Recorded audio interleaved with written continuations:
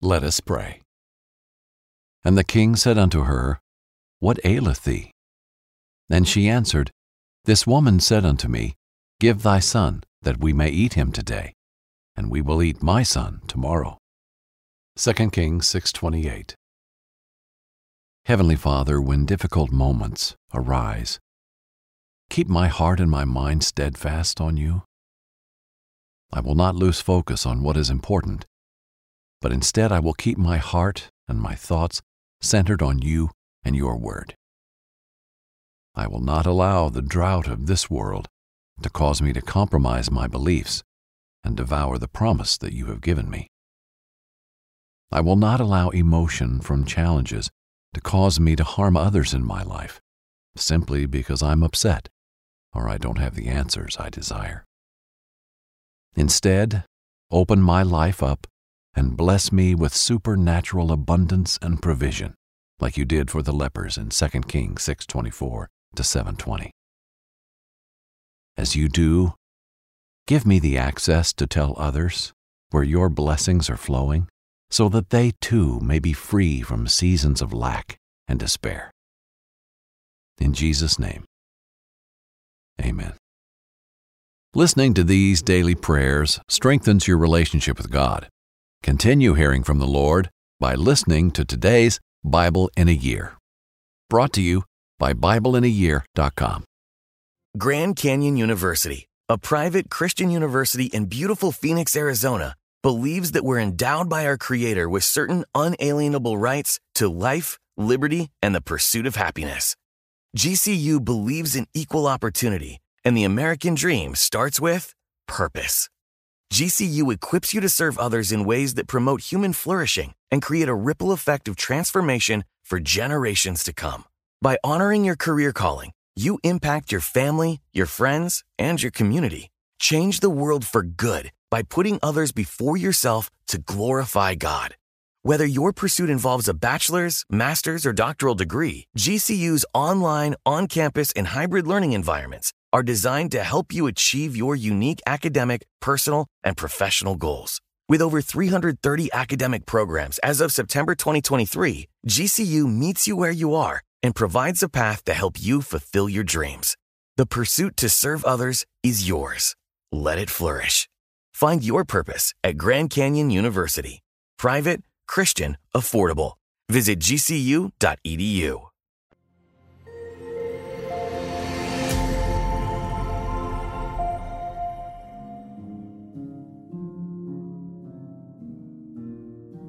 Famine in Samaria. In our last story, we saw Elisha avoid the wrath of the armies of Aram. The Lord confused them and lured them into a trap by blinding them to the identity of Elisha. He led them into the capital of Israel, where they were at the mercy of the king's army. However, instead of killing them, they showed mercy. As a result, Aram and Israel lived at peace with one another. Now we hear about one of the darkest stories in Israel's history, a story of a famine so harsh that people were forced into the greatest sin anyone could commit. Yet even in this, moments of redemption are awaiting Israel. Inspired by the book of 2 Kings. This is Jack Graham with today's episode of the Bible in a Year podcast. In the last reading, we heard how God blinded the soldiers of Aram who had surrounded Elisha the prophet.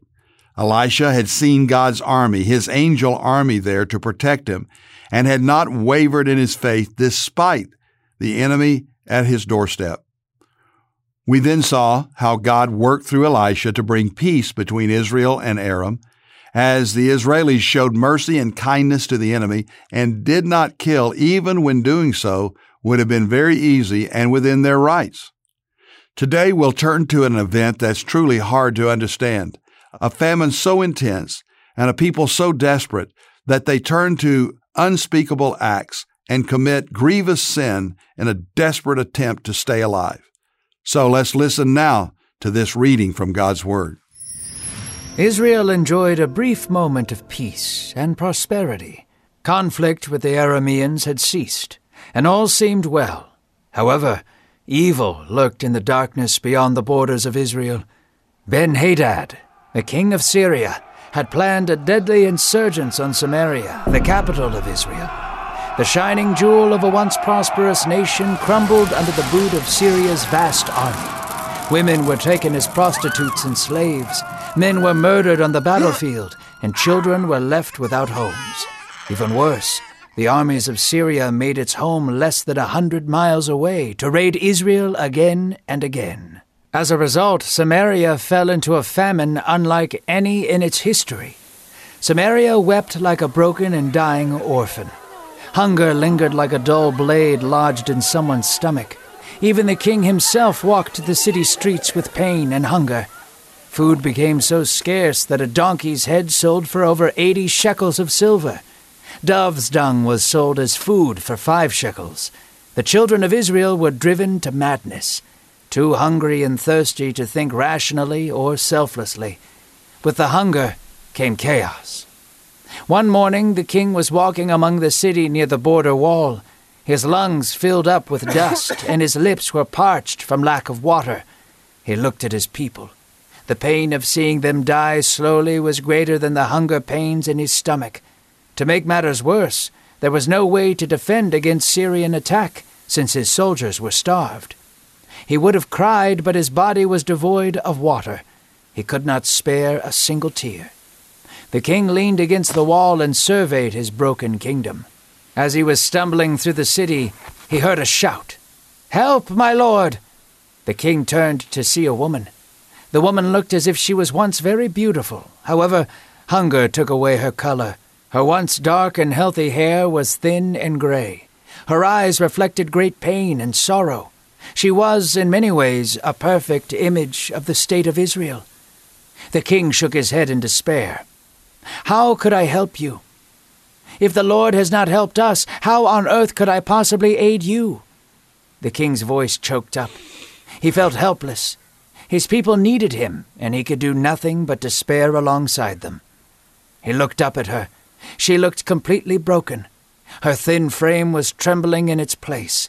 Her frail face looked up at the king with longing and helplessness. The king sighed. "What is your need?" he asked. "We ate him," she said. There was a pause for a moment. The king's heart grew heavier as she watched the woman crumble with grief. "My neighbor and I agreed to eat our sons, our babies." The words seemed almost like a cruel joke, but the woman spoke with complete seriousness. "We agreed to eat my son yesterday, and her son today. So we boiled my child and ate him. And now the woman and her boy are nowhere to be found." The darkness of her words shrouded the king in sorrow.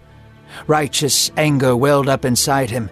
His fist pressed against the wall, and he tore his clothes. He did not blame the woman for what she did, nor did he blame the other woman for leaving with her son to save him.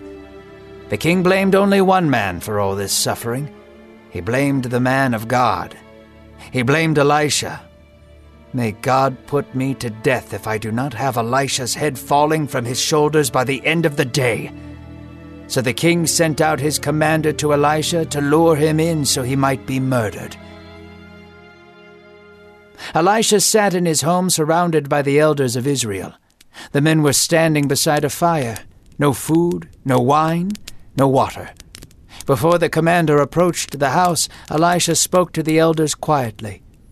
"The king has dispatched a murderer to slay me. When he comes, shut the door and hold it against him. His master will not be far behind." As he was speaking, a knocking was heard from the front of the house. The king's commander was behind the door, doing his best to seem harmless and well-intentioned. He heard no response from the house, so he knocked again. Nothing. After waiting for a long while, he tried to enter the home to no avail. The commander was angry now and yelled through the door, "This plague is from the Lord! Why should I wait on him any longer for help?" His outburst confirmed Elisha's theory. People blamed God and him for their troubles. In reality, it was the Syrians. But any time discomfort or pain was experienced, people believed it must have been the spiteful playing of an angry God. Elisha approached the door and spoke calmly through it. "Hear the word of God. Tomorrow at about this time, flour, barley, and gold will flow through the gate of Samaria." "Ha!" the captain explained.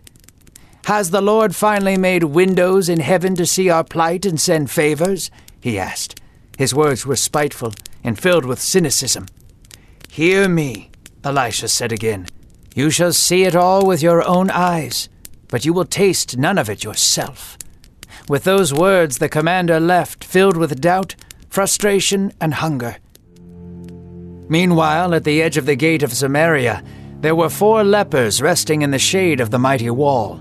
Not only were their bodies outwardly wasting away from their disease, but their inward parts were being consumed by hunger. Lepers were not allowed in the city for fear of the disease spreading, so they were doomed to rot outside the gates. One of them looked to the distance beyond Israel. Pillars of smoke could be seen where the Syrian camp was. "Why are we just sitting here until our inevitable deaths?" he said. "If we stay, we die of hunger.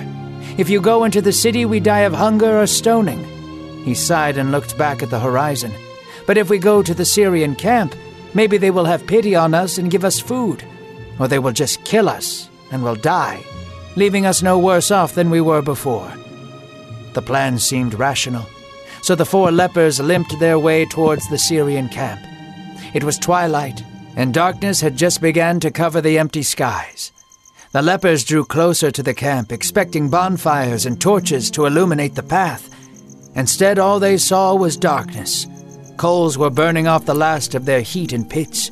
Food, weapons, and supplies were thrown around as if they had been dropped in a hurry. The camp itself was completely empty of any Syrians. As it turned out, earlier that day the Lord had sent a confusing wind to rush through the canyons beyond the Syrian camp. Thunderous noises burst through the valley beside them, giving the illusion of a great army approaching.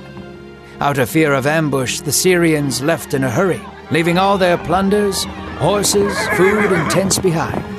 The lepers could barely contain their excitement. They immediately filled their bellies with food, wine, and water. They ransacked the camp for all valuables, gold, silver, and flour. All of a sudden, these 4 forgotten lepers were the richest men in Israel. They took the mules and packed them with flour, barley, gold, and water. Then they hid them for themselves. As they were unpacking the mules, a gentle nudge of God's Spirit came upon them. All of a sudden, their eyes were opened to what they were doing. "This isn't right," they said.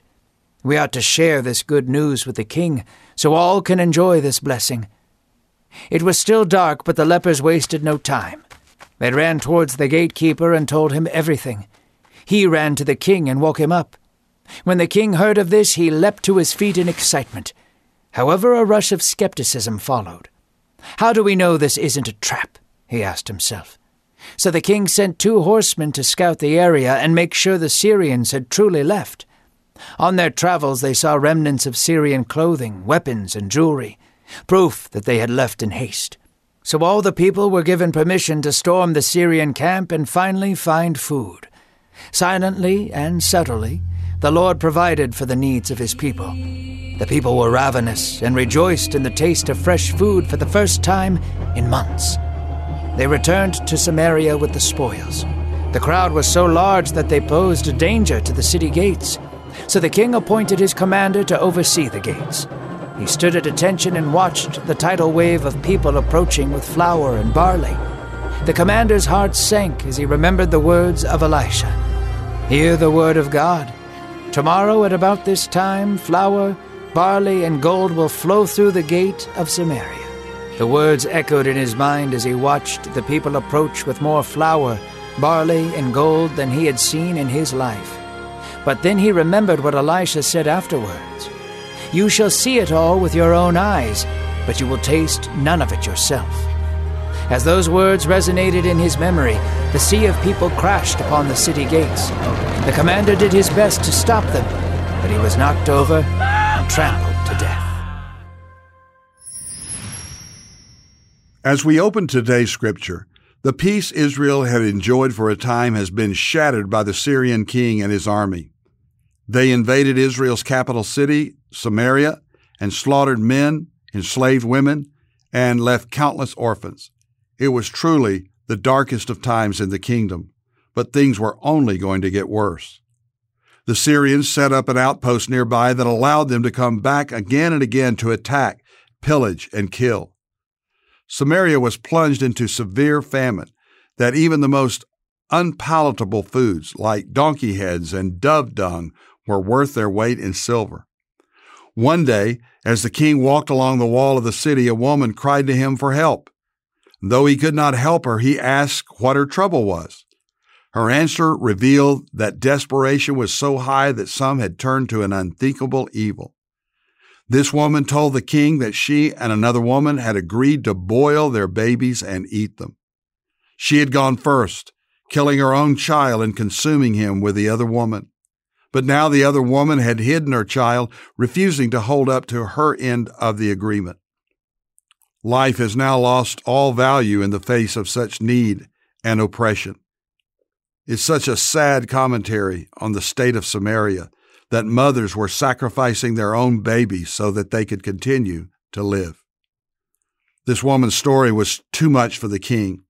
He tore his clothes in anger and mourning. He had every reason to be angry and filled with sorrow, but what happened next revealed how misdirected his anger was. He vowed to kill Elisha, God's prophet, that very day. He was sure it was Elisha's fault that all of this was happening. In effect, he was blaming God for these circumstances. Elisha was just the closest target. So he sent his commander to bring Elisha out of his home and murder him. And when the commander could not get Elisha to come out, he grew frustrated, and in his frustration revealed that, just like the king, he blamed God for what was going on. We read his words in 2 Kings 6:33. The messenger came down to him and said, "The trouble is from the Lord. Why should I wait for the Lord any longer?" Before we judge the king and his commander too harshly, we might want to think and consider how we are often guilty of blaming God for other things.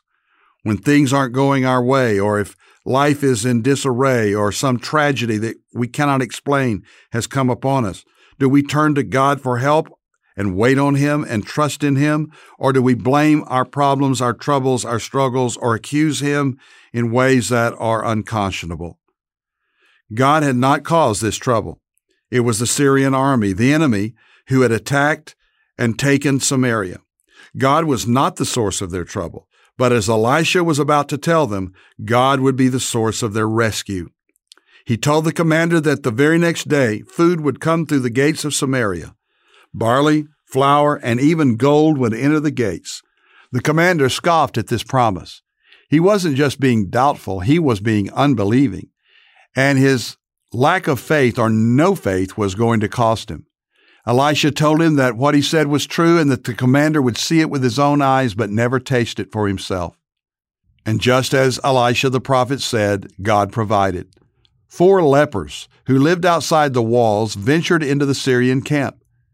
They supposed that they would either receive food or a swift death, and either would be welcomed outcomes. But as they entered the camp, they found it empty.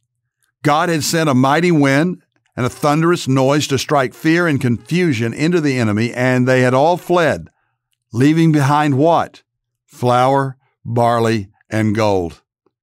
The 4 men initially planned to keep it all to themselves, but God moved in them, and they ran to Samaria to tell the king.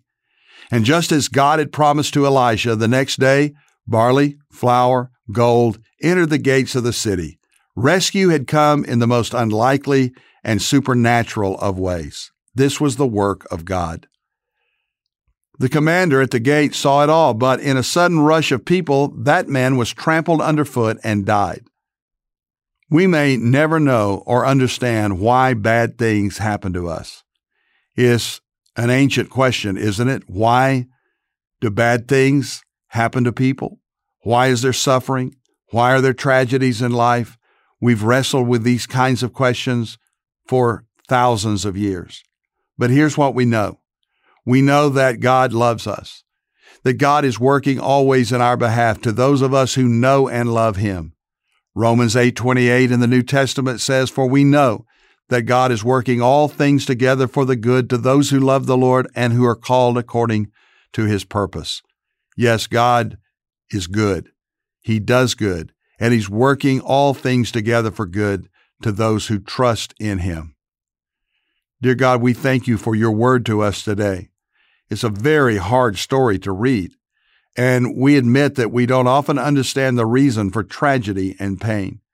We can't understand why a woman would take the life of a precious child. But we thank You that always You are there for us with mercy and grace to provide for us and our needs, that You are working all things together for our good and Your glory. Help us to believe in You even when we don't see our way through, that we look to You. In Jesus' name, amen. Thank you for listening to today's Bible in a Year podcast. I'm Jack Graham from Dallas, Texas. Download the Pray.com app and make prayer and Bible study a priority in your life. If you enjoyed this podcast, share it with someone you love, share it with a friend, pass it on, because this podcast can make a huge difference in people's lives. I'm hearing wonderful stories of the impact of God's Word as a result of listening to Bible in a Year. And if you want more biblical resources from God's Word that will enable you and assist you in your walk with God, then be sure to visit jackgraham.org. That's jackgraham.org. God bless you.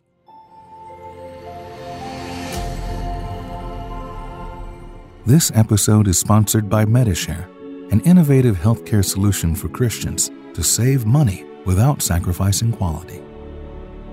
Welcome to the Pray News Podcast, where hope is our only bias. Each day, we will unpack the most prominent stories happening in the news and offer a Christian perspective. We won't shy away from the hard topics, and we won't dilute the hopeful message of Christ. This is more than a daily brief on the news. It's a way to be informed and transformed. Listen to Pray News on the iHeartRadio app, Apple Podcasts, or wherever you get your podcasts. Trinity School of Natural Health can help you be part of the fast-growing health and wellness industry. With an education that empowers communities, Trinity grads can change lives by applying natural health principles and techniques in holistic practices or stores selling nourishing health products. Offering 19 online programs that fit your busy schedule, you'll get training to help turn your passion into a career. Enroll today at trinityschool.org. That's trinityschool.org.